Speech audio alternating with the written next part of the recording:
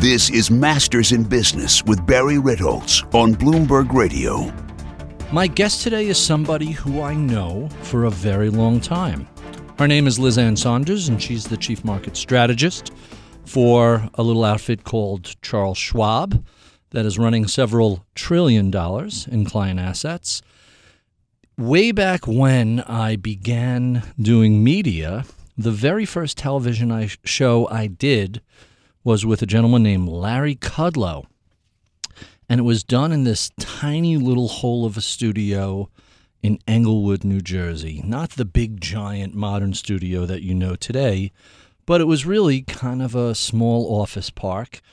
And I had showed up probably a little early because of traffic getting there from Manhattan.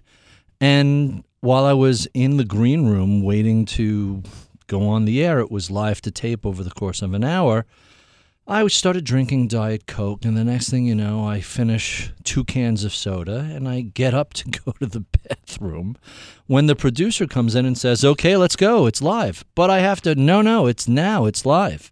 So I'm hyper-caffeinated.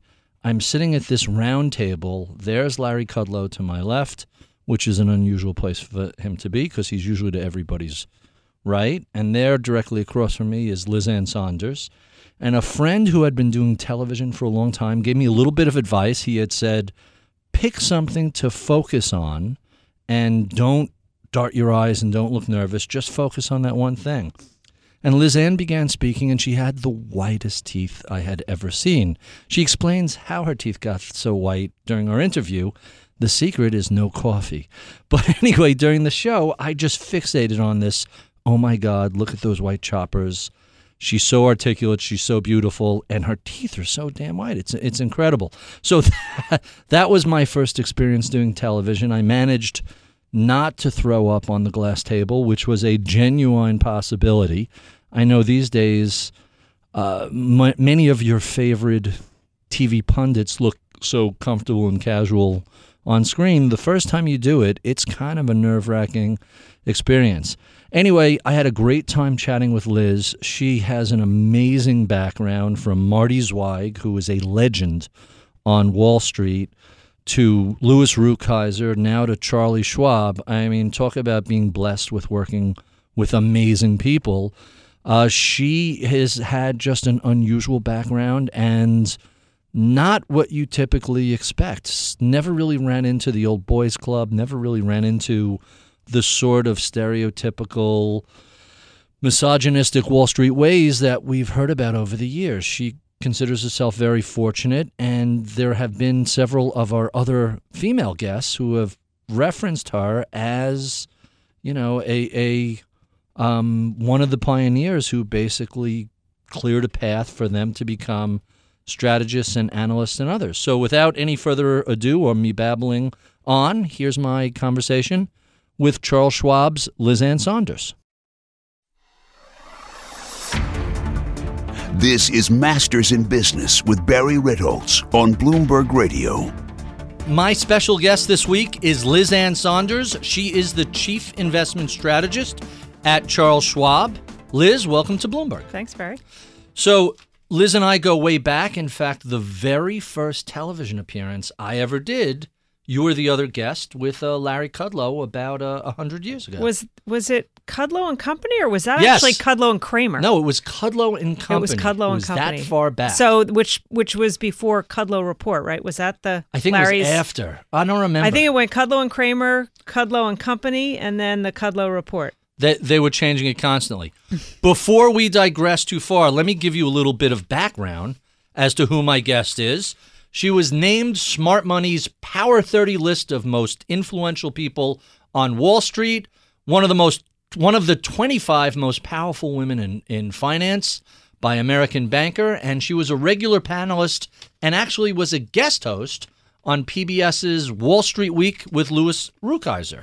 Thank you so much for joining us. Thanks for having me. So let's start with the real basics. How did you get into the financial services industry? It was a little bit of a fluke. I went to undergraduate school at University of Delaware. Go Hens, is that Blue right? Hens, yep. Go Blue Hens. Home of Flacco and Gannon and some other notables. And I started with what was effectively a double major in economics and political science, which ultimately became a major in international relations. Not that I had any idea what I wanted to do at the time with that.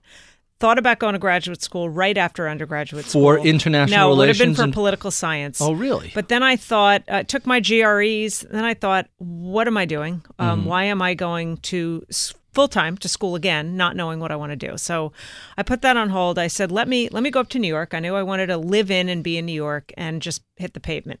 So had grandparents living at the time. My family's from Brooklyn. So went up, lived with my grandfather for a couple of weeks and reached out to a couple of headhunters that we knew that did entry-level positions and interviewed at every variety of firm, marketing firms, ad agencies, Wall Street firms.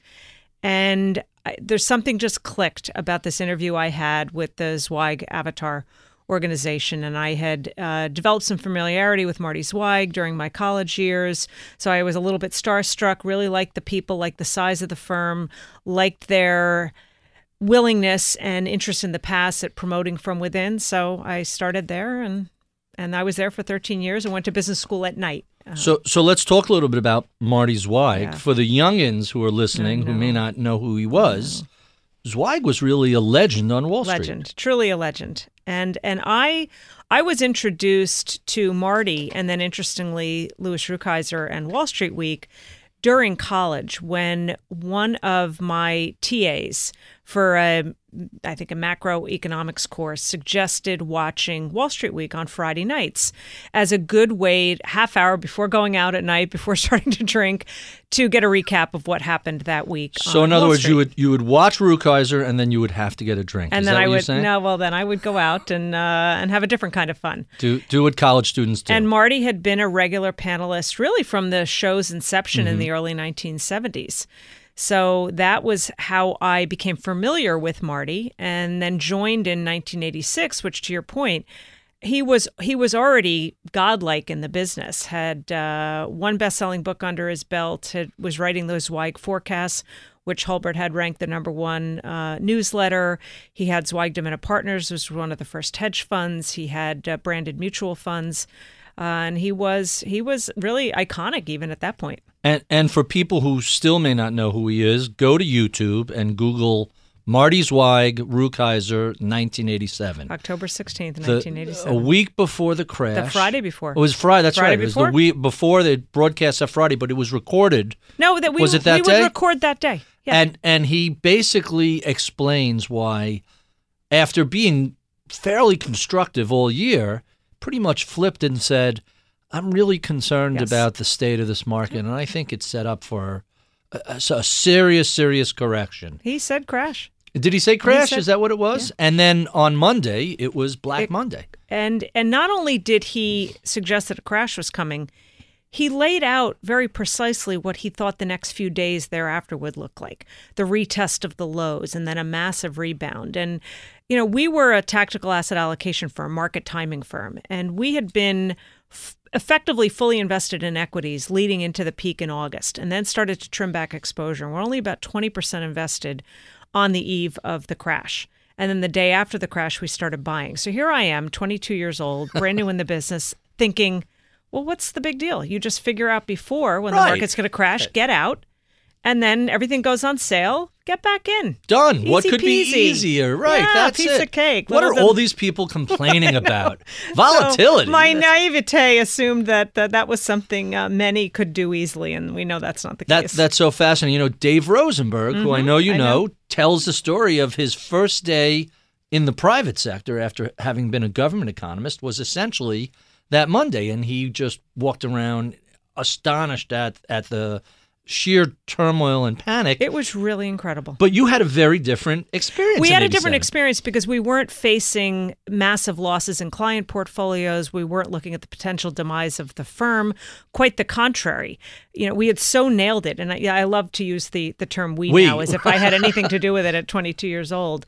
But it was such a boom for everything Marty did and the success of our firm and performance that year that I had a very different perspective than a lot of people. To say the least. We're speaking with Liz Ann Sonders of Charles Schwab. When we continue our conversation, we'll discuss the role these days of women on Wall Street. You're listening to Masters in Business with Barry Ritholtz on Bloomberg Radio. I'm Barry Ritholtz. You're listening to Masters in Business on Bloomberg Radio. My special guest today is Liz Ann Sonders. She is the chief investment strategist at Charles Schwab, which these days is running how much money? Well, we have client assets of about $2.5 trillion. Not too shabby. Not too shabby. And you also have a number of divisions where you're managing money directly yourselves, So, correct? yes, personally. We made an acquisition about 4 years ago of what at the time was called Windward Investments, now called Windhaven Investments.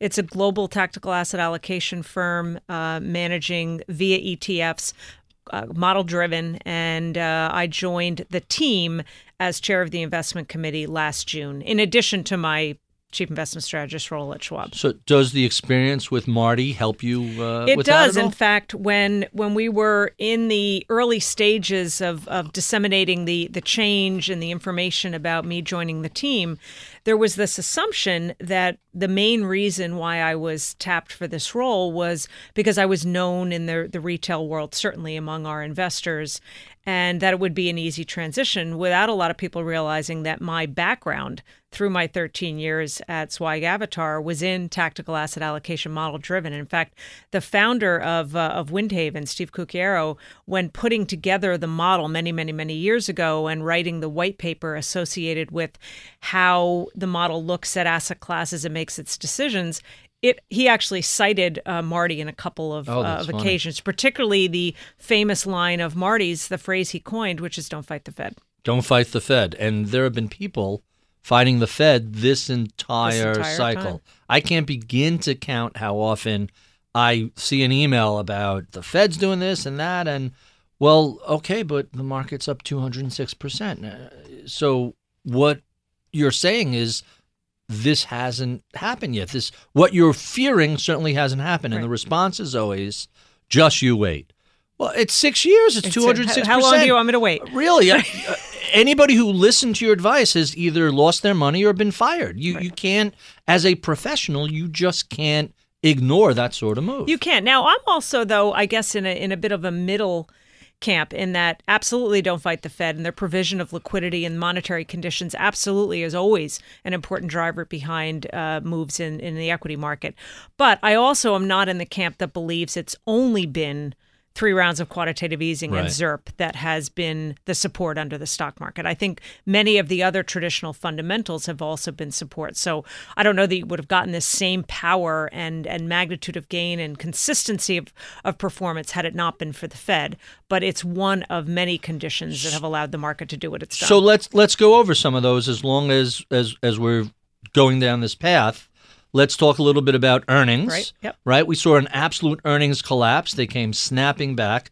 Are earnings supportive of this sort of rally? Our earnings are up, very consistent with what the appreciation in the market has been looking at past cycles. And you've had valuation expansion off of the epic low in valuations this time actually post-dated the 2009 low. You ultimately got the low in PEs in 2010, just because the earnings cycle doesn't always match the market cycle. Earnings accelerated at that point faster than the market. Right. So despite a rally, PE ratios actually fell. Markets went up and made stocks look cheaper, which sounds not only bizarre. that, but corporations have been such huge buyers of their own stocks too. I often get the question because I talk a lot about investor trends and investor sentiment and the persistent skepticism by individual investors and the lack of interest in the market and very weak mutual fund flows, all of those facets that we look at all the time. Then I get asked, okay, well, it obviously hasn't been the individual that's been the big buyer. Has it been the hedge funds? Has it been the big institutions? Where you're not seeing that in droves stoves either. Hedge fund net long exposure has not gone stratospheric really during this entire bull market. And we've so seen it's that. Corporations. We've seen that in hedge fund performance. Right. They've dramatically underperformed, specifically because they didn't have enough U.S. equity exposure. And specifically in the last couple of years. So even this many years into a rip-roaring bull market, there has been this pervasive skepticism. Where we have seen consistent buying and has been the most powerful buyer supporting this bull market has been companies themselves buying back their own stocks. So do you track the number of shares or the dollar amount? How significant is corporate share buybacks to the underlying rally? I think it's certainly not the entire piece of it, but I think in terms of buying interest in the market, if you look at the various faction traditional pension funds, other mutual funds, hedge funds, even high-frequency trading firms, they're in and out all the time. Or the big whammy, the individual investor, by far it's corporations that have been the most consistent buyer. My colleague Josh Brown calls that the relentless bid, the combination of asset allocation models, which just buy every time money flows in, the share buybacks that are going out there. And, people forget we've still been in a relentless bond bull market, and every time there's a rebalance, that's money that flows out of bonds into equities. It's been amazing. It has been amazing. So let's continue along this path before we get into the role of women on Wall Street. Maybe we'll save that for a little later. Let's talk a little bit about ETFs versus passive investing. I know Schwab has a number of different funds they manage. How significant is this move towards passive and ETFs? So I think what we're seeing at Schwab probably is fairly consistent with the broader industry. I think we represent obviously a good chunk of the industry, but at the end of last year, ETFs that were custodied at Schwab amounted to about $230 billion, but traditional mutual funds were $1.1 trillion. Really? So it's there's a 5X. Still a big, yes. Now, Wow. The growth rate of ETFs is much higher than the growth rate of mutual funds. There's still positive growth rates, but the growth rate is greatly exceeded in ETFs than mutual funds. But mutual funds aren't going away anytime soon. And I think the shift between active and passive to some degree tracks a market cycle. When you're in a fairly consistent low drama equity, U.S.-centric equity bull market like we've been in the last several years, that tends to have investors shift more toward passive strategies. And we actually think that there is a home for both in portfolios, that a lot of investors probably should be taking a more passive approach, indexing to whatever, whether it's broad market indices or if they want to take more of an endowment approach to their portfolios and have asset allocation across asset classes that historically were not that accessible. ETFs allow them that. However, when you get into a less highly correlated, more volatile market period, like I would argue we are in the beginning of now, that's when you start to see some active strategies start to do a little bit better. I'm Barry Ritholtz. You're listening to Masters in Business on Bloomberg Radio. My special guest this week is Liz Ann Sonders. She is the chief strategist at Charles Schwab. And when we were talking earlier, I mentioned that you had been named one of the 25 most powerful women in finance by American Banker because of how you bench press. Really, or maybe because there's powerful. only 25 of us in finance. It sometimes feels that way. It sometimes feels that so way. I'm going to give you a quote that I really liked from Michelle Myers, one of the other few women we've had on the show, and the first being Sheila Bair of the FDIC. But Michelle Myers had cited the, quote, lack of women at the top of the industry as a challenge for women in finance. Do you agree with that? So my view has always been, from my perspective and the career path I have chosen in this business, being a woman has actually been a huge advantage.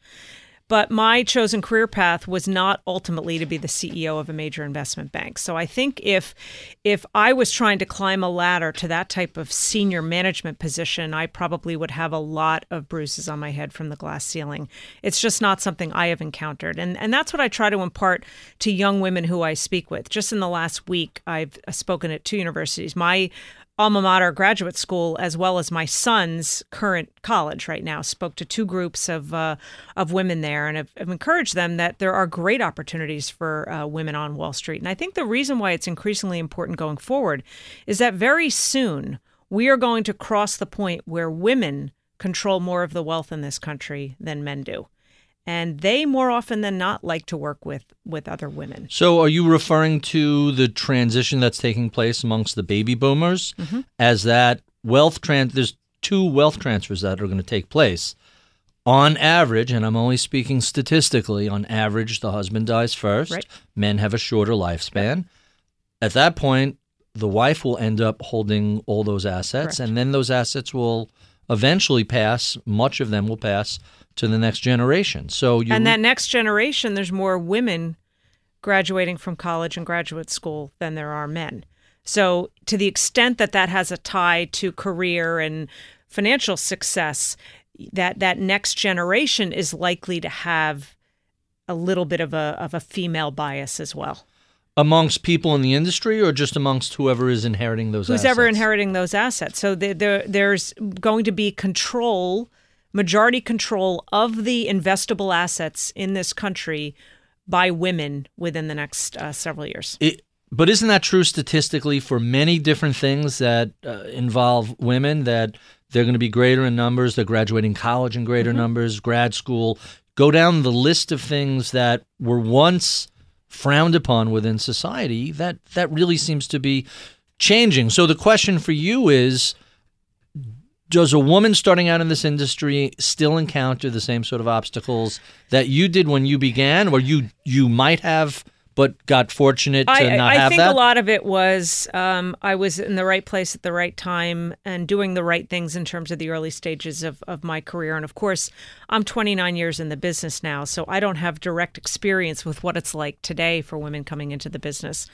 I do think it's probably a little bit easier. I just think the approach to gender differentiation on Wall Street generically has changed from kind of the go-go days of the early 80s. Boom rooms. Right. When you look at some of the more popular movies or shows about that era of Wall Street, it is concentrated in that era. Exaggerated, no question about that. But I think that being a woman in this business, number one, you're a minority, which has a negative tone to it, that word, but it also means you're a little bit different. And I think being a little bit different relative to, I don't know, call it the middle-aged white guy that dominates Wall Street is not necessarily a bad thing. It gives you that level of differentiation right out of the blocks before you've done anything or said anything.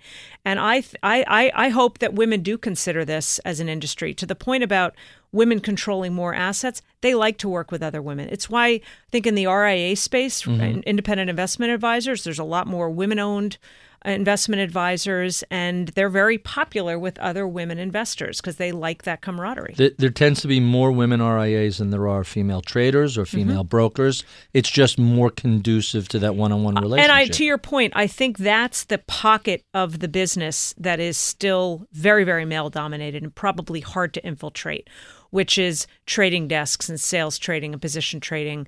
And I'm not sure that changes in my career lifetime, but that wasn't an area I was ever involved in. So it never hit me personally. But I've certainly watched, friends and colleagues have a much more difficult time trying to infiltrate what is still probably a boys' network. I started on a trading desk. It was very rough and tumble, with a lot of sharp elbows. And I don't know if that was as much male as it was just generally a different philosophical approach to the world. I'm Barry Ritholtz. You're listening to Masters in Business on Bloomberg Radio. My guest today is Liz Ann Sonders. She is the chief investment strategist at Charles Schwab, managing $2.something trillion. Is that right? $2.5 trillion, but I wouldn't suggest that I am managing it. That's right. Yes, in client assets. I don't think anybody is really managing Probably $1 trillion.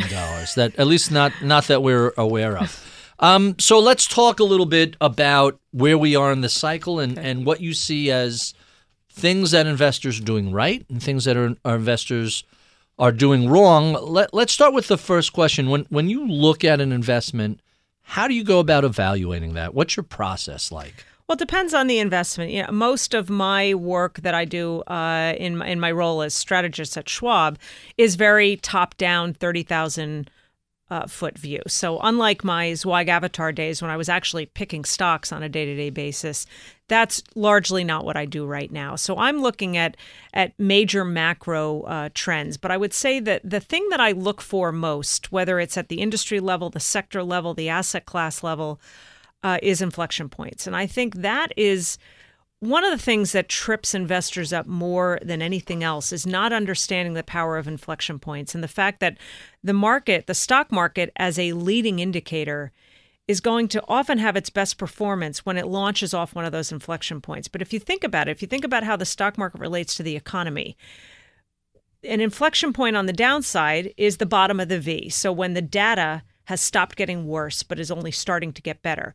But by definition, the bottom of an inflection point, that point at the V where things turn, that's when the data is most ugly in an absolute sense. You don't have the benefit of looking ahead to say, okay, we're at the bottom, we know it's moving forward, but the market's job is to find that point and move higher. And I think that's what investors miss quite often is because there's so much emotional tie to our money, that they want to feel good about the data that surrounds them, the economic data, the earnings data, all the broad fundamental data, that they miss those opportunities because they want that confirmation to come from the data that isn't going to confirm until it's largely well into the process. So let's use the last cycle as an example. Mm-hmm. Market bottomed in March 09. The recession officially ended when? June of 09. June 09. And we didn't learn that from the NBER until? It was, I think, 16 months later. Yeah, it was September 2010. Yes. So if you waited to find out that the all-clear whistle had been blown, you probably missed a 40% or so move off the lows. Absolutely. And I remember I had an interesting appearance on Good Morning America in May of 2009, and it was when Diane Sawyer was still hosting the show. And she did the pre-interview with me the night before. And I was scheduled to come on to talk not about the recession or the market, but really about the ABCs of credit default swaps. I was coming on to attempt to explain to their more broad audience what these derivatives were that were causing so much trouble. Yet at the end of our conversation the night before, she said, so do you think this thing will ever end? And I said, well, I think the bear market's already over, and I think the recession is ending. I think it's probably over now, maybe a month from now, maybe 2 months from now. So unbeknownst to me, the next morning I go on air, and she introduces me by saying, Liz Ann is here to declare the recession officially over. And I laughed. I said, well, last time I checked, I had no official capacity to declare recessions, having started or over. I got so much hate mail from that appearance from people saying everything from you're an idiot to isn't it easy for you to say things are getting better because you have a job and you're employed. But the point I was trying to make was I think things have stopped getting worse. But at the point they stop getting worse, they are at their most brutal point in time. It still looks horrible. It still looks horrible. The funny thing is about the pushback you get. I did a piece some time ago, and it was not supposed to be a market call. It was simply, hey, let's do an evaluation of the Dow and figure out where it was. And this was late 06 or early 07. And basically you come up with a number, housing and banking, all this stuff, and you come up with a number about 9,800. And at the time, I want to say the Dow was 12,000 or 13,000. And the pushback is, oh my, and then within the piece it was, and by the way, if we break 10,000 on the way to 9,800, hey, who knows? You could see 6,800. That was like buried. It was not, the piece wasn't, hey, we're going to Dow 6,800. It's, hey, let's figure out what the Let's be objective. Yeah. And look at, right. And so for 2 years, all I heard was you're a perma-bear, you hate the U.S., you hate. So around the same time, we had the bullish call. It was just every indicator we tracked was pinned the way, like the VU meters for you kids. That's an analog meter on the old stereos. And for you younger kids, that's how people used to listen to music. But at that point, suddenly I'm a perma-bull. And it dawned on me, it's like, oh, these people don't care anything about what I'm saying. They're seeing the world through a pained, money-losing perspective of whatever is going on is hurting their portfolio, and therefore it's Liz Ann Sonders' fault. Right. So I've learned to use that as a bit of confirmation. No that question. When you are out on a limb, and Herb Greenberg used to call it the hate o-meter was spinning out of control, that's usually a good sign that you're onto something. That's why, Sir Baron Rothschild, buy when there's blood in the street, even if it's your own. Any number of Warren Buffett quotes, I want to buy when everybody else is selling. There's a reason why the great investors have coined phrases like that. They're trying to get the heart of what we're talking about. Let me tell you one other absolutely dead true story, and I won't name names to protect the not so innocent at the time. I'm going to write them down though. No, I'm not saying names. Literally the weekend before the bottom in March of 2009, which was March 9th was the bottom. So whatever the Friday or Saturday night date was. My husband and I are at a cocktail party, and we live in Darien, Connecticut, which had the lovely distinction in 2008 of being made the cover of Business Week as the #1 town in the country most affected by the financial crisis, based on a certain population and below.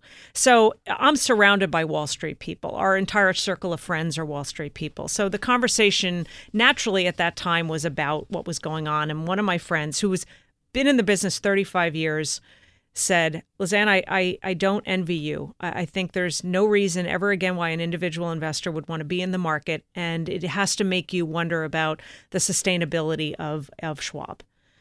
And I sort of looked at him, and my husband looked at me kind of funny, and I said, well, I beg to differ. And in fact, I think that the conditions are starting to look pretty interesting. We get in the car, and my husband looked at me. He said, did you hear it? And I knew immediately what he meant. I said, you mean the bell ringing? He said, I knew you were thinking that as soon as he said it, which we all know the phrase, they never ring a bell at tops and bottoms. But that was one of those, okay, the last man standing is down.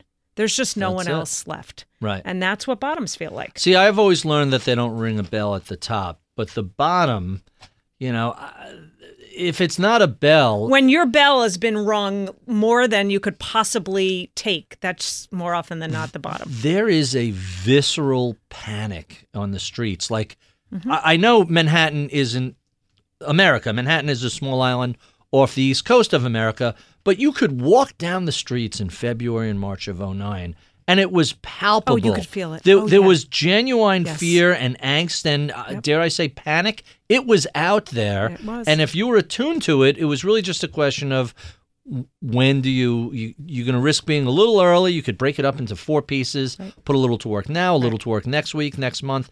But at that point, that was pretty much, that sensation of ringing a bell. A handful, more people claim to have heard it today than actually heard it. Everybody's fantastic in hindsight, myself included. Hindsight bias is the greatest thing. But there's no doubt that you walked around and it was visceral. So let's talk a little bit about, here we are, we're in year 6 of a bull market. We're up over 200% on the S&P 500.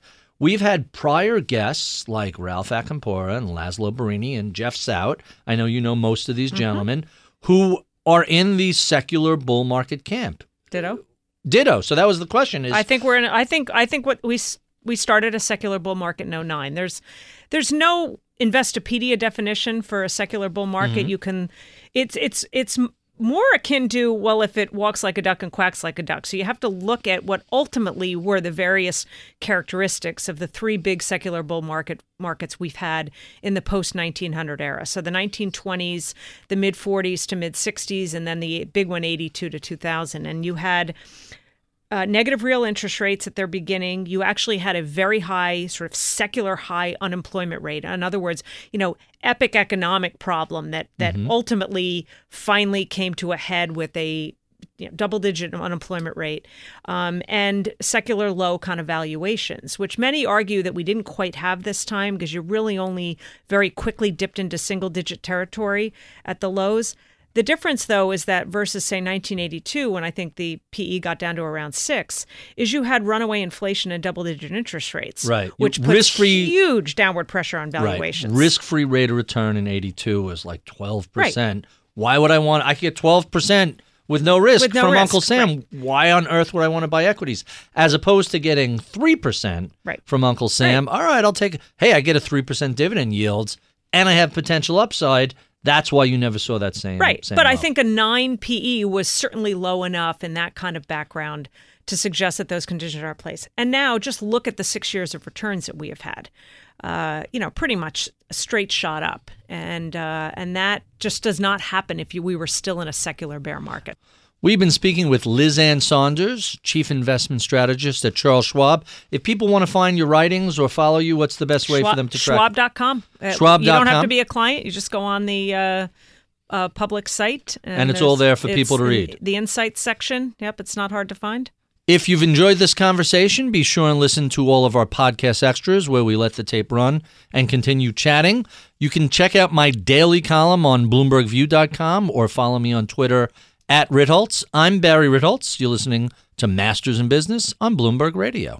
Welcome back to the show. This is the podcast portion where we basically kick off our shoes, relax. I'm going to take my headphones off because my engineer doesn't need to tell me how much time is left in this segment. If the building's on fire or something, just jump up and down.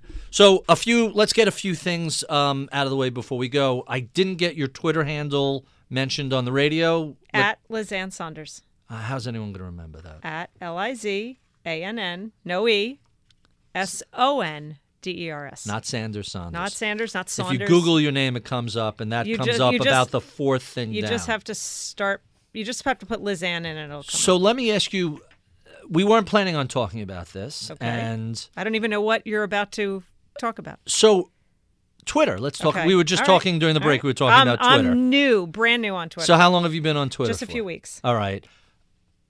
A couple of months ago, Morgan Stanley came out, or some other big house. I don't remember.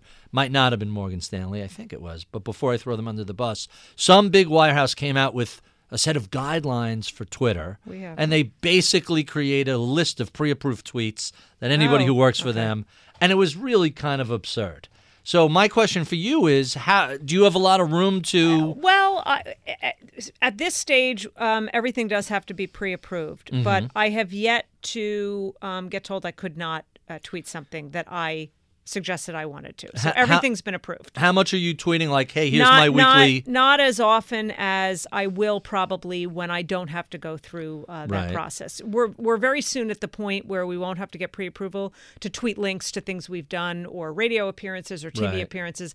That'll basically happen whenever we want. But you're kind of a live wire. They're afraid you're going to be, you're a bomb thrower. They're afraid you're going to really cause some... They hope to get to the point very soon where they make the same assumption about me and other subject matter experts that they do when they allow us or send us off to do radio or TV, which every 140 characters is essentially a tweet. We're not going to embarrass ourselves or shame the firm, and but we're new at the firm in being out there in the Twitter sphere. I give them credit for giving you some rope, giving you some room. They give some rope, but Schwab, part of our culture is to be on top of things like this, and I think the reason why we came through the financial crisis relatively unscathed was because it's a culture of honesty and integrity, and we want to maintain that in everything that we do. It's a conservative approach to, all right, we'll get involved in this, but we'll go a little slow. My most fun tweet was actually just today. Because of the Duke or because Well, yeah, because I was in my office and I hadn't thought about tweeting it, and one of many headlines today came across of the Duke win. And I looked up and I realized I looked on my shelf in my office, and there is my signed ball from Coach K. Oh, really? From having, I was a guest lecturer at Duke in 2006. And the thank you was a signed ball that's in a lucite box. So I took a photo of it and just said, I had the great pleasure of being a guest lecturer a number of years ago. How cool is this gift now, having gotten it? And that was obviously pre the 1,000th win. Right. So I don't know whether now, between that having happened, the 1,000th win, and now me tweeting it, I may have to put get some money for it on thing. eBay. Yeah, that's the... So get some money for it. They're loosening up a little bit, in other words. Yes, and it's been fun. Twitter is a lot of fun. Very close. A friend of mine is who you may know is Anthony Noto, who is the former Goldman Sachs, and now the I don't know him, but I certainly CFO know of him of Twitter. So he's our next door neighbor and close friend. I'll have to bring him in for the show. That would be fun. He would be an interesting. He would be great because he brought Twitter public when he was at Goldman, and then when one of the things I always ask guests is, hey, who do you think would be good for the show? I think he'd be great. To the extent he's listening, he's probably going to say, "What is she doing?" But if you remember, before going back to Goldman Sachs, he did a stint in the NFL as the CFO of the NFL under Roger Goodell. Oh, So that must have been really got interesting. He's got some cool stories. And no head injuries, no lasting problems not from as that. far as we can. The we CFOs can tell. wear very different helmets than the rest of the players, and Yes, exactly. they got to. It's Well, an old Mel He was Brooks a football joke. player at Army, so he was an Army Ranger, so he might have had some. Oh, really? So he's a serious dude. He'd be a good one for you. Yeah, no, that's fascinating idea. Suddenly, I find myself as his pitch woman here. Right. It's well, it's always very easy to just we all have a circle of contacts and friends, Yep. and I'm always looking to, move outside of that comfort zone. I'm a little bit of a foodie. I promise this is not fast food over here. But a few weeks ago, we had Bobby Flay. And it was a fascinating conversation. Down-to-earth New Yorker, no BS sort of guy. And it forces you to think, like you said earlier, as a woman in what's predominantly a male business, it kind of forces you to be a little different, think outside of the box, and forces everybody else around you to interact in a slightly different way. So I'm always saying, what can we do that's just not that we've done 1,000 of these and it's become boring. They're always interesting. They're always – my engineer makes fun of me. Count how many times Barry says fascinating during the interview because I find this stuff fascinating. I agree. I think, first of all, this is a very cool conversation to have because it's real topics for in-depth, right. Full sentences, not sound bites. What's your favorite stock pick? Where's the market going to be in a year? Coming back, it's that sort of stuff. What is the value to there's the zero investing value public? to that, I right? agree. And a lot of people do. So talking about really cool, you worked for Marty Zweig for how long? 13 years.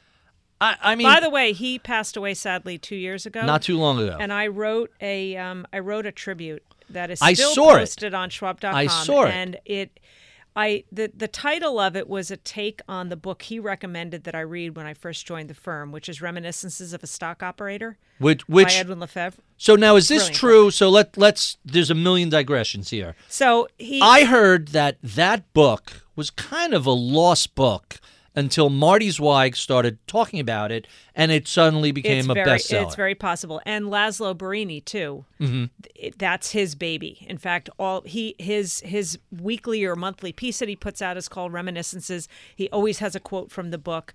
So there are a few people from that 80s era that were real acolytes of that. Mm-hmm. I get Laszlo's stuff, and he was a guest on the show, and I never put together, like you recognize Reminiscences as a reminiscence of a stock operator or reminiscence of a trader or however you want to describe it, but I didn't realize that was his reference. That's really fascinating. And so this tribute that I wrote was Reminiscences of Marty Zweig, and it is the #1 most read report I have ever written in all my years. That's amazing. In the business.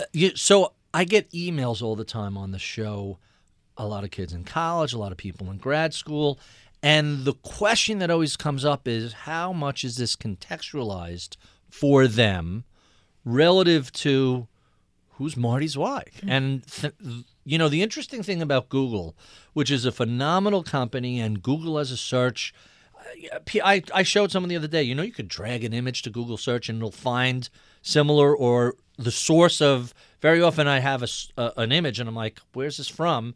You drag it to the search box, and it'll show you where it came from. Like a facial recognition right. kind of thing.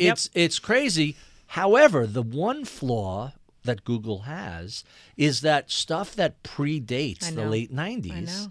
I know. You search for Marty Zweig, and you'll get the book, and you'll get a couple of things, but he obviously didn't have a big internet footprint. Because there wasn't an internet. There wasn't an internet. So I think people who are, history didn't begin in 1992. It goes further back. So explain to people who may be a little younger and may not be familiar with Marty Zweig. We talked a little bit about his phenomenal call around the 87 crash, but that was really one in a series of really... And it was what he looked at, the way he analyzed markets that allowed him to see what was happening. And I think... We already talked about the fact that he coined the phrase "Don't fight the Fed." Huge It insight. wasn't just a little quip that became famous. It was his whole basis for thinking about the role of monetary liquidity in financial markets, which is what ultimately led to this cute little phrase. But it was really what was underneath it. He also created the put-call ratio, which a lot of people don't realize. Put-call ratio, meaning looking at the options, how many are bullish, how many are bearish. The actual ratio was invented by Marty. I didn't know that. That's interesting. He was the creator of and pioneer of and probably first user of many of the sentiment indicators that we all look at very regularly now, and really believed that more than anything, that crowd psychology, the move from fear and greed, so dominated many of the traditional fundamentals. In fact, he was often asked the question, if you could pick one of your hundreds of indicators that you look at, only one, you had to time markets based on one single indicator, and his answer was always Time and Newsweek covers.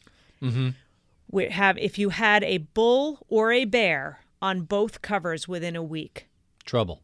Well, the opposite Reversal. would typically happen. Mm-hmm. And that was, to our point, pre-internet, all of the financial media and publications that we have right now, where you had a much smaller subset. And if on those two big popular national magazines you had double bulls, watch out below, or vice versa. Paul McCrae Montgomery, who passed away last year, was the guy who literally invented the magazine cover indicator, I want to say about 30 years ago. But he would write about it in a very academic way. It wasn't, oh, look, this is on the cover, we're going to hell. Right. It was always... There's actual research behind that. Here's the data. He also was the one who started looking at the length of women's skirts as a potential indicator. He looked was at he a lot the of... Super Bowl indicator guy too? No. And the Super Bowl indicator turns out to be pretty much nonsense. Yeah. Just a lot of them are. So what else did Marty look at in his... So... I'm going to a different question, so let me not beat around the bush and get to it. A line I've heard my whole career is, hey, there's no such thing as a wealthy technician.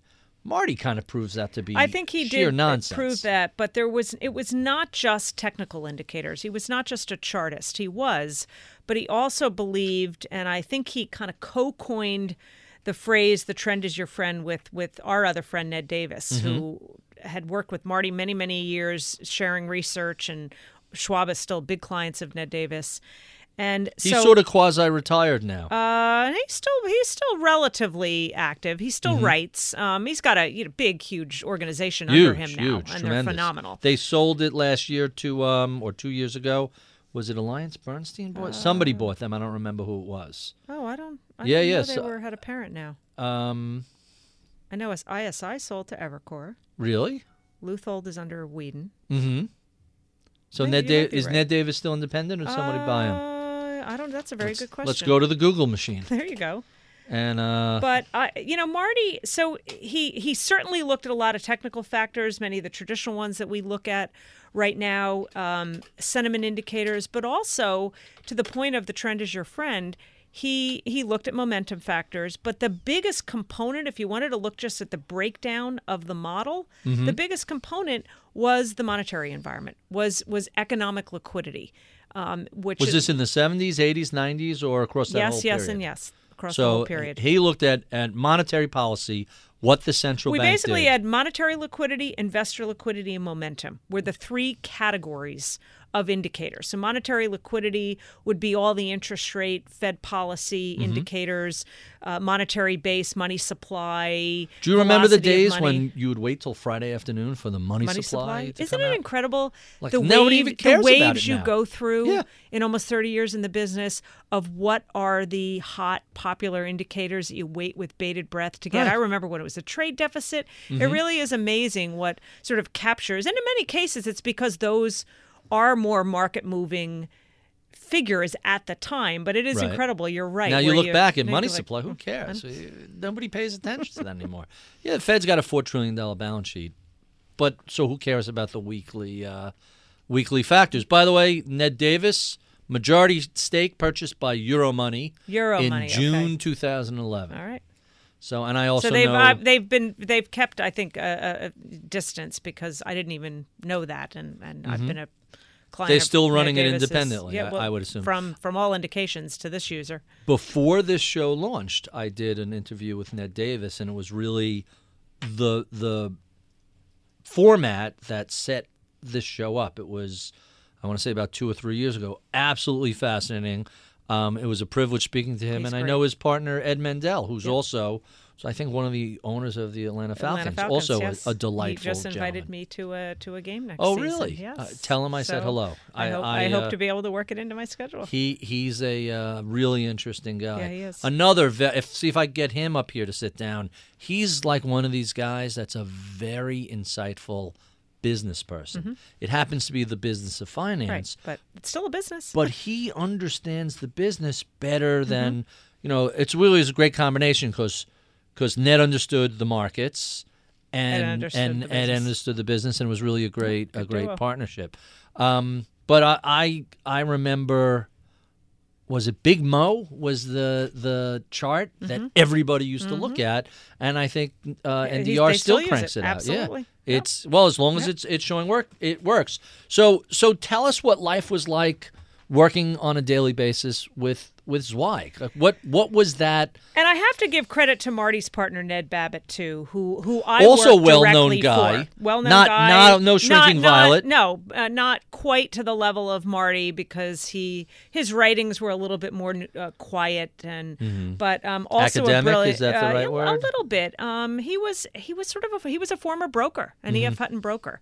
But knew how to run the business. And then actually the third guy that I must give credit to, the head of marketing, effectively, that really grew both the Zweig side of the business and the Avatar side of the business, which was the institutional side, was Bruce Poliquin, who was just made a member of the House of Representatives representing Maine. So he just got elected in November. So he was sworn in I guess, January, whenever they do that. And That's right. I think he's on the House Financial Services, whatever committee.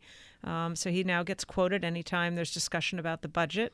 So would you say these three guys were they all built mentors? The business. Oh, absolutely. Marty Zweig, absolutely, and they were Babbitt. very different personalities. Bruce was a hyperactive Harvard prep school kind of guy, looked it too with the horn rim glasses and talked a million miles a minute and go. And Ned was a little bit more quiet and reserved and Southern accent. And Marty was a character. He really was. He was. Many people saw him as fairly volatile in personality. Would throw pencils and break stuff, but the biggest heart in the world, and he was known as a worrier. But in the tribute I wrote to him, I said he really was a warrior. He was so seeped in markets and wanted to understand them, and was so engrossed in it. And he was a really neat guy. They all were really neat guys to work for, and it was very much not the Wall Street Boys Network. I think that was probably also what was intriguing to me, and maybe why I have always had the view that I have, that being a woman in this business is a great thing, because I wasn't ever jaded in my early years from being in an environment like that. There was not a chauvinistic bone in any of them, which was a special experience. That's really fascinating, and people may not realize this, but when Marty passed away, I believe his wife put the apartment they lived in up for sale, and it was known as the most expensive or most valuable apartment in New York City. It is a stunning apartment. Stunning. Really beautiful apartment. It's the top of the Pierre, and really quite extraordinarily beautiful. And it's where Marty had some, though not all, of his memorabilia. He was also well known for being a memorabilia collector, and he was the one that bought the Marilyn Monroe Happy Birthday dress. Oh, really? And he had the Harley Davidson from Easy Rider that Fonda rode, and you name it, music memorabilia and guitars and gold records and the original Terminator costume. Just really, really cool stuff. So he was fun. He was a quirky, fun, different guy. And not the usual Wall Street. Not far from it. And I think that was always part of his charm. So his tactical model, what was the thinking behind it? How did that, and I'm not asking for secrets, I'm asking, generally speaking, how did the tactical model run? It was, I'm trying to remember the weights. It's now been, so I left in 1999, so that was a long time ago. But I think it was 50%, 55% economic liquidity, 30% investor liquidity, and 15% momentum. What is investor liquidity? That's basically sentiment. Okay. So measuring direct sentiment in the sense that you're actually looking at asset flows and cash levels that investors will have, and then the attitudinal measures of sentiment, like the put-call ratio, like AAII or investors' intelligence, those types of measures that measure the attitudes of investors. So that was what we called investor liquidity. And then 15% was momentum, which is a lot of those shorter-term technical, oscillators in with the trend, that type of those types of Gotcha. indicators. So now let's get into some of the questions we missed earlier. I asked you what it was like working with Marty. What's a day in the life of Liz Ann Sonders at Schwab like?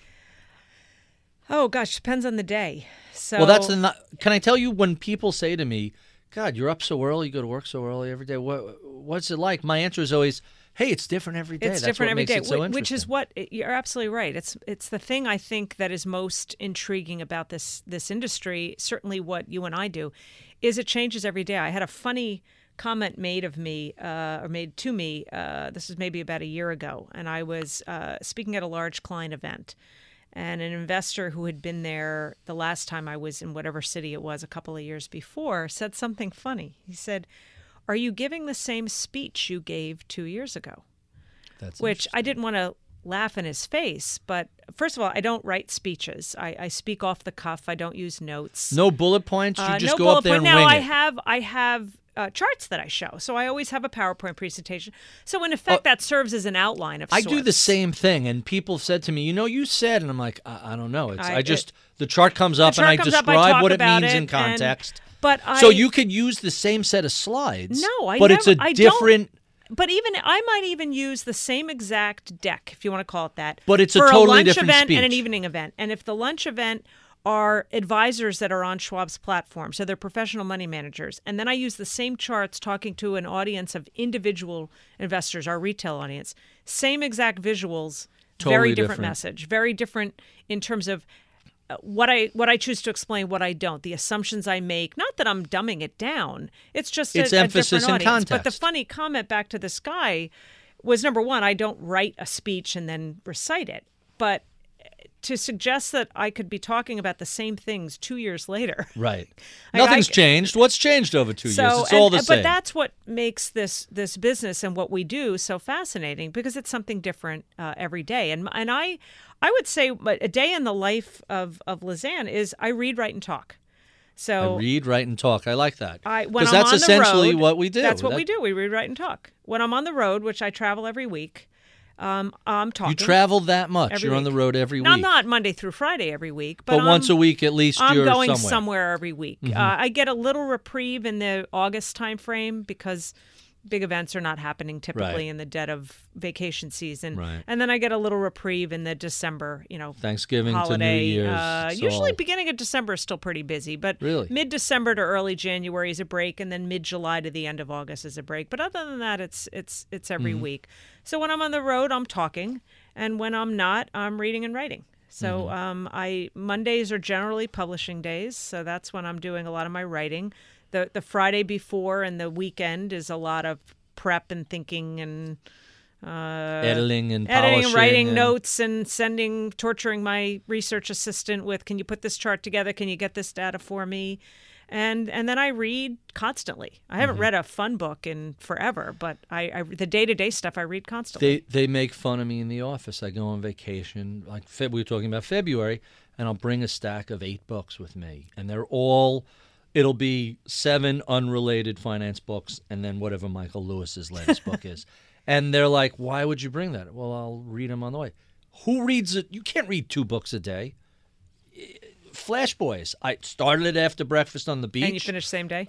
Absolutely. And it was a couple of years before, The Big Short. Started it on, I actually saved it for Wednesday. I didn't want to peak too soon in my book consumption. You happen to, though, be talking about somebody who's really cornered the market on business books that are also really, really fun and enjoyable and fascinating to read. But there are lots of other books. All right, so this last vacation, and they were making fun of me because they're like, why are you schlepping all these books? So Carrie Elways is the person who played Princess Bride. That's exactly right. So he has this book out that's charming and delightful about his experience making the movie, and it's just it's lovely. And I was my first date with my husband. Was oh, really? That movie. We've always loved that movie. It's a delightful movie.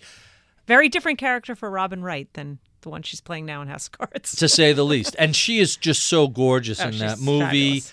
And everybody there are famous lines from that movie that we say sometimes, and people look at you like, inconceivable. I don't think that word means what you think it means. Have fun storming the castle. We say that to people all the time. They're like, what are you talking about? But I finished that book before lunch. Yeah. That's not a heavy. And then the third book, I actually, one of the books I only got like halfway through. So some you could finish by lunch, some you could kill in a day. How to Be Less Wrong was by a mathematician that explains how to use statistics in everyday life. And it's really, it starts out with this wonderful anecdote of, and I'm forgetting the gentleman's name, but he was a professor at Columbia. So the Army comes to him and the Air Force comes to him. There really wasn't an Air Force then. It was the Army Air Corps. Comes to him during World War II and says, we're trying to figure out the optimal place to add armor to our various bombers. And here's what we have coming back to us, and here's the dispersion pattern, here's what's on the wings, and here's what's on the fuselage, and here's what's on the tail, and blah. And he says, you don't have any planes coming back with holes in out the engine. Yeah, that's adequately armored. And, they're all, he's like, no, you get hit there, you don't come back. Right, you're done. Completely misunderstanding the whole statistics. Right. This sample set is giving you information, you're just looking at it backwards. And the answer is you need more armor on your actual engines if you want those planes to come back, as opposed to a stray, even a nick sending them down. So it was kind of, as it got further along the book, it got a little heavier, a little more in-depth mathematics. And so you start to slow down your reading pace. But that's my only, like you, that's my only time. I'm not a big book reader, and there's so many. I get them. I get lovely gifts from people.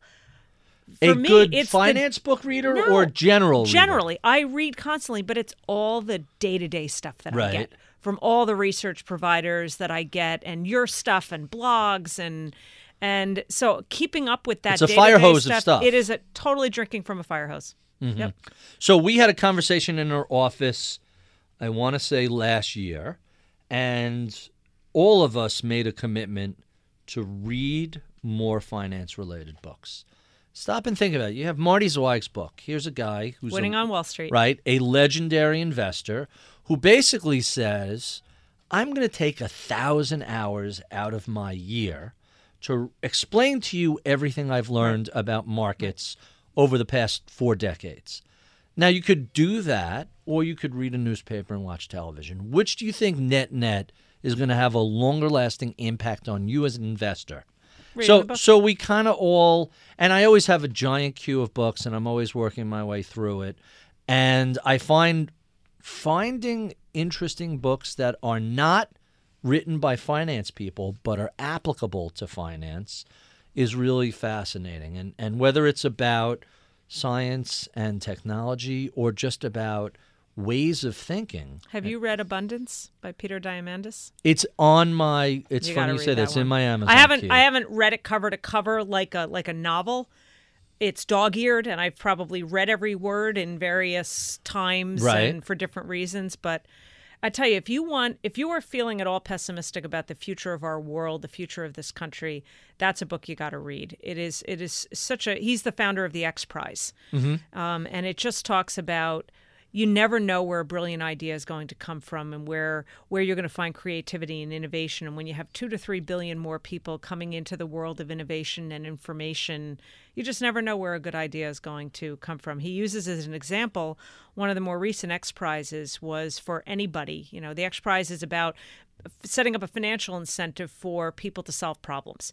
And it might be a large company. An X Prize for X Prizes. Could be for an individual in their garage. Just XYZ company is sponsoring a $20 million X Prize to figure out fill in the blank, and one of them was figure out how to contain an oil spill immediately after it's happened, so that it doesn't spread.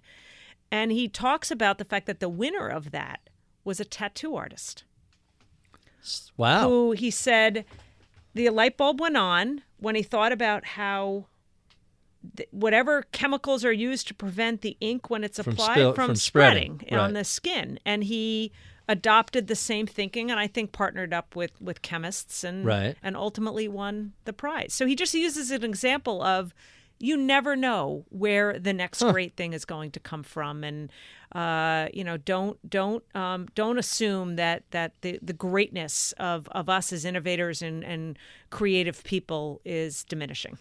That's funny because I had a conversation with a reporter yesterday, a young gentleman at UNC, who was asking, I'm sorry, that's wrong. It was a different reporter, and it was, I think it was U.S. News and World Report, about they had looked into something, and I had written about, in 2000, Fortune did this, 10 stocks, for the next 10 years, and it was a debacle. It was Enron and a bunch of other, it was just a horror show. And so now there was more recently, and I don't remember who did it, 30 stocks for the next 30 years. And the person asked me, why is this a bad idea? And to your concept, I said, there is a kid today. He's 14, right? In 13 years or so, he will be out of college, out of grad school, 27 years old at some startup somewhere. Right.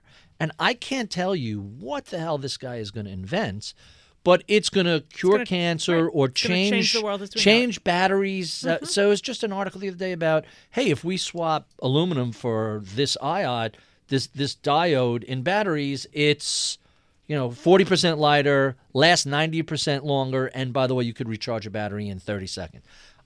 Nobody has the slightest clue where this next thing is going to go. So how are you going to pick 30 companies for 30 years? Go back 30 years ago. Most of them don't even exist. Look at the Nifty 50. Sure.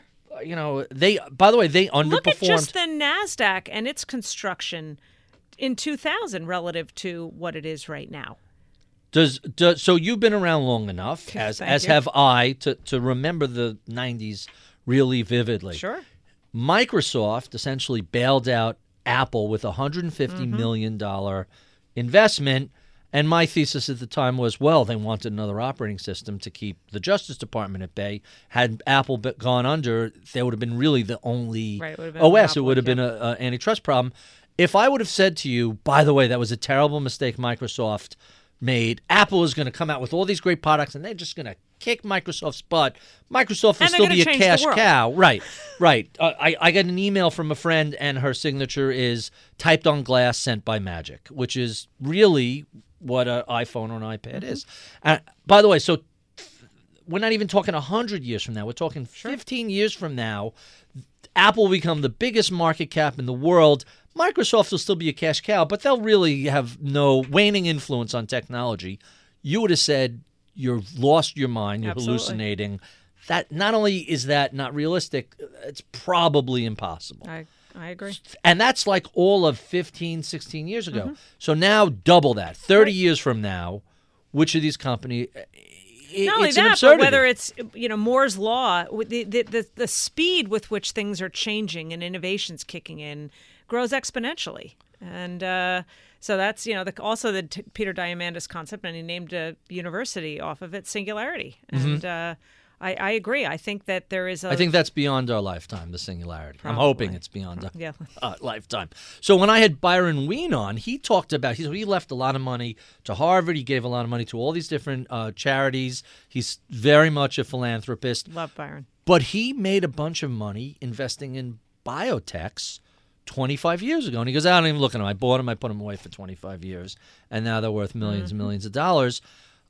People are just starting. You had the 60 Minutes piece not too long ago. You had the Vice piece not too long ago about the combination of genomics, immunology, and there was one other factor where essentially cancer, for the first time ever, seems to be coming up on a potential cure, right? Which I think, not because I have any medical expertise, but maybe it's just hope, is an our lifetime thing. I don't even think it's in our lifetime. I think it's somewhere in the next 5 to 10 years. That'd be wonderful. So if you see the 60 Minutes piece, showed them taking polio virus, not even the vaccine, genetically altering it and dripping it into the brain. Yes, I know. To kill what is normally, and now granted, it's only a 50% success rate, Right. but that's huge. 50. Sure. This was a fatal. You get that diagnosis. Yeah. Get your personal affairs in order, and now we're giving it to people in order to cure something even more. So I don't know when we're gonna. There are some 400 different types of cancer, and it's going to be a process before all of them are gotten, and maybe we don't get all of them, but we get some or more. But that has changed so rapidly. If I would have asked somebody 5 years ago, hey, what do you think about curing cancer? Yeah, I've been hearing that my whole life. It's a century away. And suddenly, a couple of different technologies. You get the ability to manipulate DNA. You get all of the increases in technology that everything gets finer and finer. How does anyone have a clue where the next great idea is going to come from? I couldn't agree more. That's why I love the acronym BRAIN. Which is? Biotechnology, Robotics, Artificial Intelligence, Nanotechnology. For what are just the whether you hear it referenced to this is what kids should be studying, like the STEM. Right, which was science, technology, engineering and math. My son just called us about 2 months ago. He's a freshman at Indiana University, and part of the reason why he went there was the Kelley School of Business, which is a very, very world-renowned business undergraduate business school. But he called a couple of months ago and said, I think I want to minor in business but major in math. And that's a great combo. I said, absolutely. That's an absolute combo. Even Wall Street firms are looking for math-oriented no doubt about these it. Days. Look, if you look at the world of quantitative investing, if you say, let's put away the historic myths and the things that are unproven and just say, what do we know actually works mathematically, right. Whether it's Jim O'Shaughnessy or Rob Arnott, or we had Cliff Asness recently who basically laid out the argument for value and momentum together is very much an unbeatable combination. And the reason we know that is mathematics, as opposed to all the specific myths we see. So in the last couple of minutes we have you for, I know we have to get you out of here eventually. Let's see if there's a handful of questions I want to come up with you. Well, I'm going to jump in and answer something you haven't asked me yet because we've talked so much about mentors and Marty. Sure. But how cool, I'll sort of ask you, the sheer luck but bliss that I have had in my career going from working for Marty Zweig to working for Charles Schwab, for Chuck the Man. And people don't realize Charles Schwab is a real person. Chuck still is the chairman of the company. Right. And is very, very active chairman. That's somebody else we should get in. Very active chairman. Pat, I'm going to have you extend an invite also. Right. I think we could say he's a master of business, right? He is certainly a master of business. 2-point-something trillion. And he's about as iconic.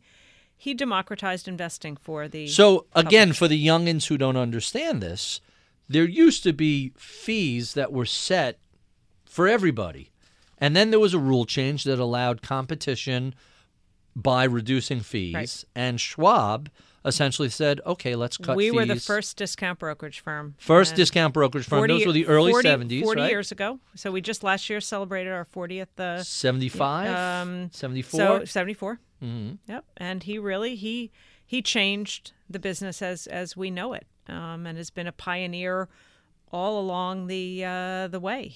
Stepped back in as CEO a number of years ago, and then ultimately found his successor in Walt Bettinger, who is our CEO now, but he is still chairman of the board and a very active chairman, much to the thrill of all of us that get to still have him around on a day-to-day basis. And he's been in the business for more than 40 years. More than 40 years. How old was he when he started Schwab? He had to be Chuck a fairly young guy. 77 now, I really? guess. So, yeah, he was in his 30s. He looks pretty good for 77. He looks fantastic. He stays in great shape. He's a skier, a golfer. And no kidding. Yeah, and he's a prince among men. So I have...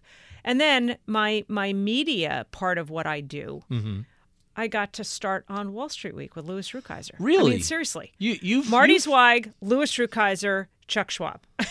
That pinch me. you should be buying lottery tickets every other week with that streak of luck. I have been very, very blessed. That's in my amazing. Career. One of the questions I had asked you earlier were who else were some of your mentors. you actually guest hosted for Rukeyser, right? I was I was a guest initially in 1997, and then right away I got asked to be a regular panelist. So my first show as a regular panelist was in early 1998, and then maybe it was 2 or 3 years later. I don't remember exact time frame, but there was a small subset, about 3 of us, of panelists that Lou picked to stand in for him if he was on vacation or not feeling well. And so only one time, but I got to play Louis Rukeyser. So That's great. I did the walk-in, I did the monologue, I walked over to the table, sat down with the panelists, went and interviewed a guest, and it was incredibly nerve-wracking. Oh, really? You're time. such a natural. You know what? Fortunately, I don't get jitters either when I do public speaking or this type of thing, but standing in Lou's shoes for a full half-hour show, and it was, quite a few years ago, so I was much younger than I am now. It was daunting, but fun. I tell the story. You actually play a role in my media career, because I tell the story the first time I did. You and I. The first time I ever did television. That was your very first appearance, and you told me that before.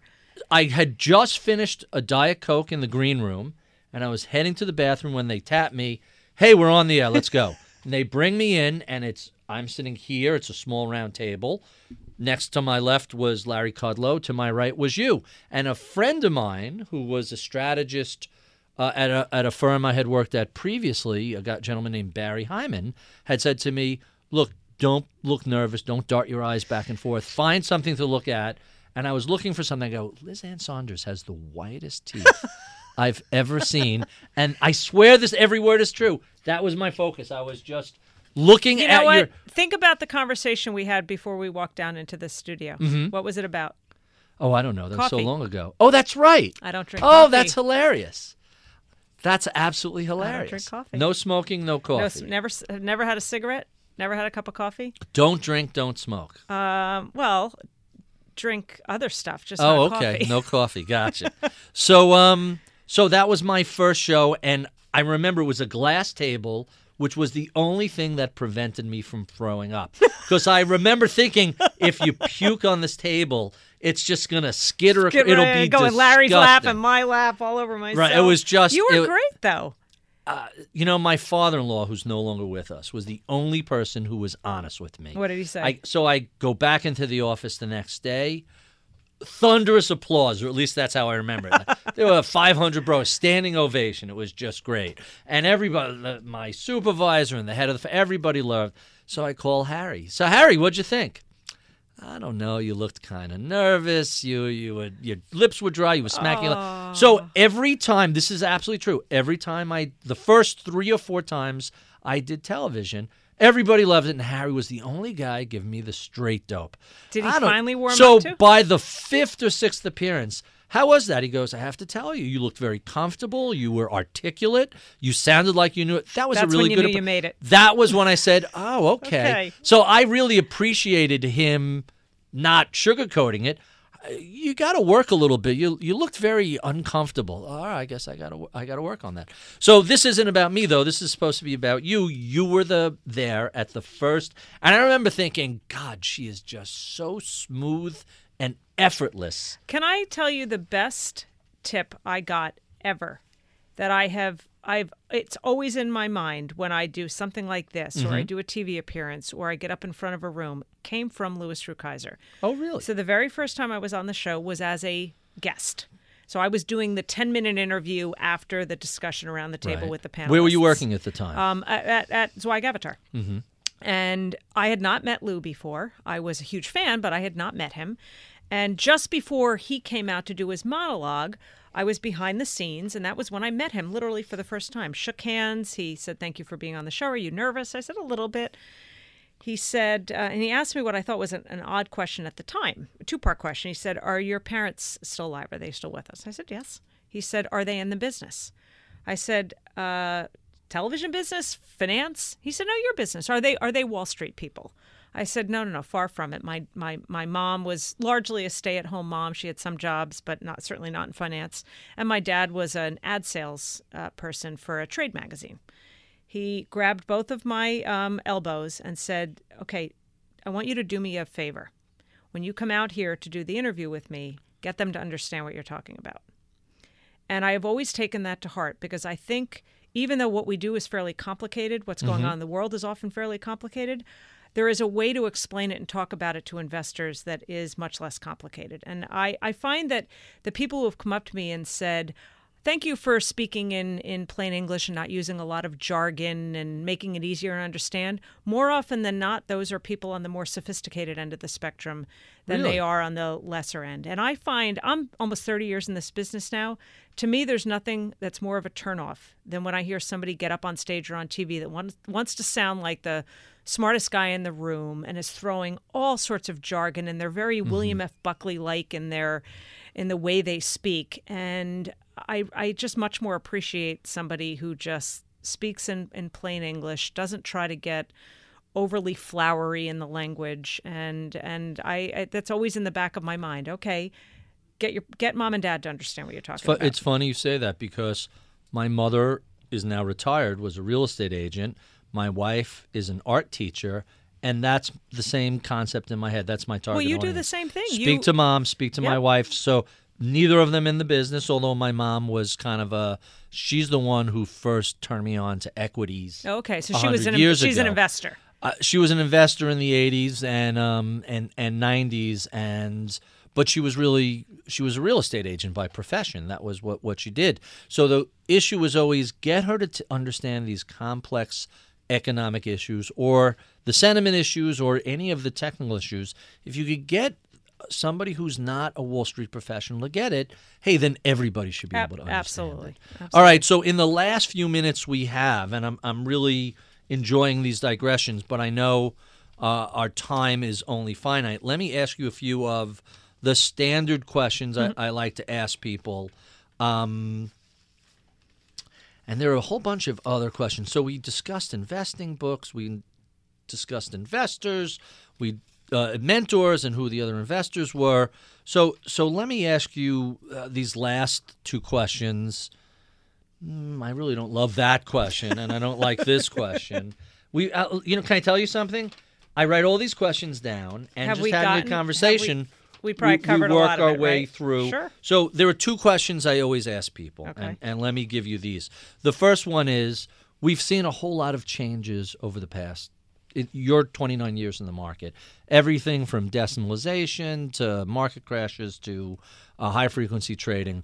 What sort of shifts do you see coming in the not-too-distant future that you think are significant for investors? Thinking over the next several years, so call it a medium-term time horizon, I think we will continue to see greater access to a variety of asset classes, so further democratization of investing for many individuals. I think whether it's through ETFs or other avenues through which individuals can take almost an endowment approach to their own portfolios and further moving away from that traditional stocks, bonds, cash. But I also think we're in a period of likely greater volatility in those asset classes. So not necessarily a smooth ride for investors trying to navigate that, which means that I hope there's an additional place for education. And we're also at Schwab, we are big proponents of investor education. And I would like to see more coming down the pike on that front. And I'm not just talking about seminars for investors of an older age. I actually wrote a letter to the principal of my kids' high school. My son's now out of high school. My daughter's in high school. Just asking whether they had ever considered having some sort of course, not in the stock market, but something that I would call life economics. Personal finance. How absurd is it that at that level or even before, we don't teach the basics of how a credit card works and how compound interest works and how to balance a checkbook and how taxes are taken out of our paycheck? I'm all for the arts, and I love when my daughter has to do a map of what ancient Greece looked like. But I think, shouldn't that also be in conjunction with the way money works in our economy? What a 401k is, what an IRA is, all these basic things that we sort of get thrown to the wolves. So I would like to see we're as a firm sort of on a mission because it's a big part of what we do at Schwab. But I'd like to see that become more pervasive so that we start the education about money at a much younger age than we do now. So that's my longer term hope. That's really fascinating. That's we talk about the lack of civics. There used to be something known as civics. Sure. Here's how you learn how to be a citizen. And in a complex modern world, here's how you learn how to handle your own money. Exactly. That would be a fantastic It should be a required course, at least in high school. So we're going to have to nominate you for the Board of Education. No, thank you. No politics. And so the last question I always ask people, and I get a variety of really interesting responses, but let's see. Yours is, so what do you know today about investing, markets, finance that you wish you knew when you started your career? I wish I truly knew, even though when I started my career, it was working for somebody that spent a lot of time focusing on the behavioral side of markets and crowd psychology and the sentiment around peaks and valleys in the market. It's not until now that I realize that really matters more than anything else. And if you can figure that out, you can maybe not nail perfectly tops and bottoms, but that I think is generally what keeps you on the right side of things, and which often means as someone who's doing the investing, we observe the world of investing, but we're also investors. Some of the best decisions are often some of the most uncomfortable ones. So I wish I would have understood. I think I probably would have made better calls and decisions around the peak in 2000 than I did, but it certainly helped me in some of the more recent inflection points in the market. Liz, thank you so much for being so generous with your time. Thank you. This has really been great. For those of you who are joining us late, I don't know how that's possible, at Liz Ann Sonders or Schwab.com for all of the various commentary, research, analysis she puts out. If you enjoy this conversation, you're probably looking at it on iTunes, so look up an inch or down an inch and you'll see the rest of the series. This may actually be the 40th show we've done. We started almost a year ago. Cool. And you may be lucky number 40. I wish I was only 40 to be celebrating. That's right. When you said 29, I'm like, you're 29? You look a year or two older than 29. Just a year or two older. You look fantastic for whatever age you were at. So thank you, Barry. That's I'm going to stop there before I dig a hole. You've been listening to Masters in Business on Bloomberg Radio. I want to thank Charles Vollmer, my engineer, Michael Batnick, my head of research. I'm Barry Ritholtz. You're listening to Masters in Business on Bloomberg Radio.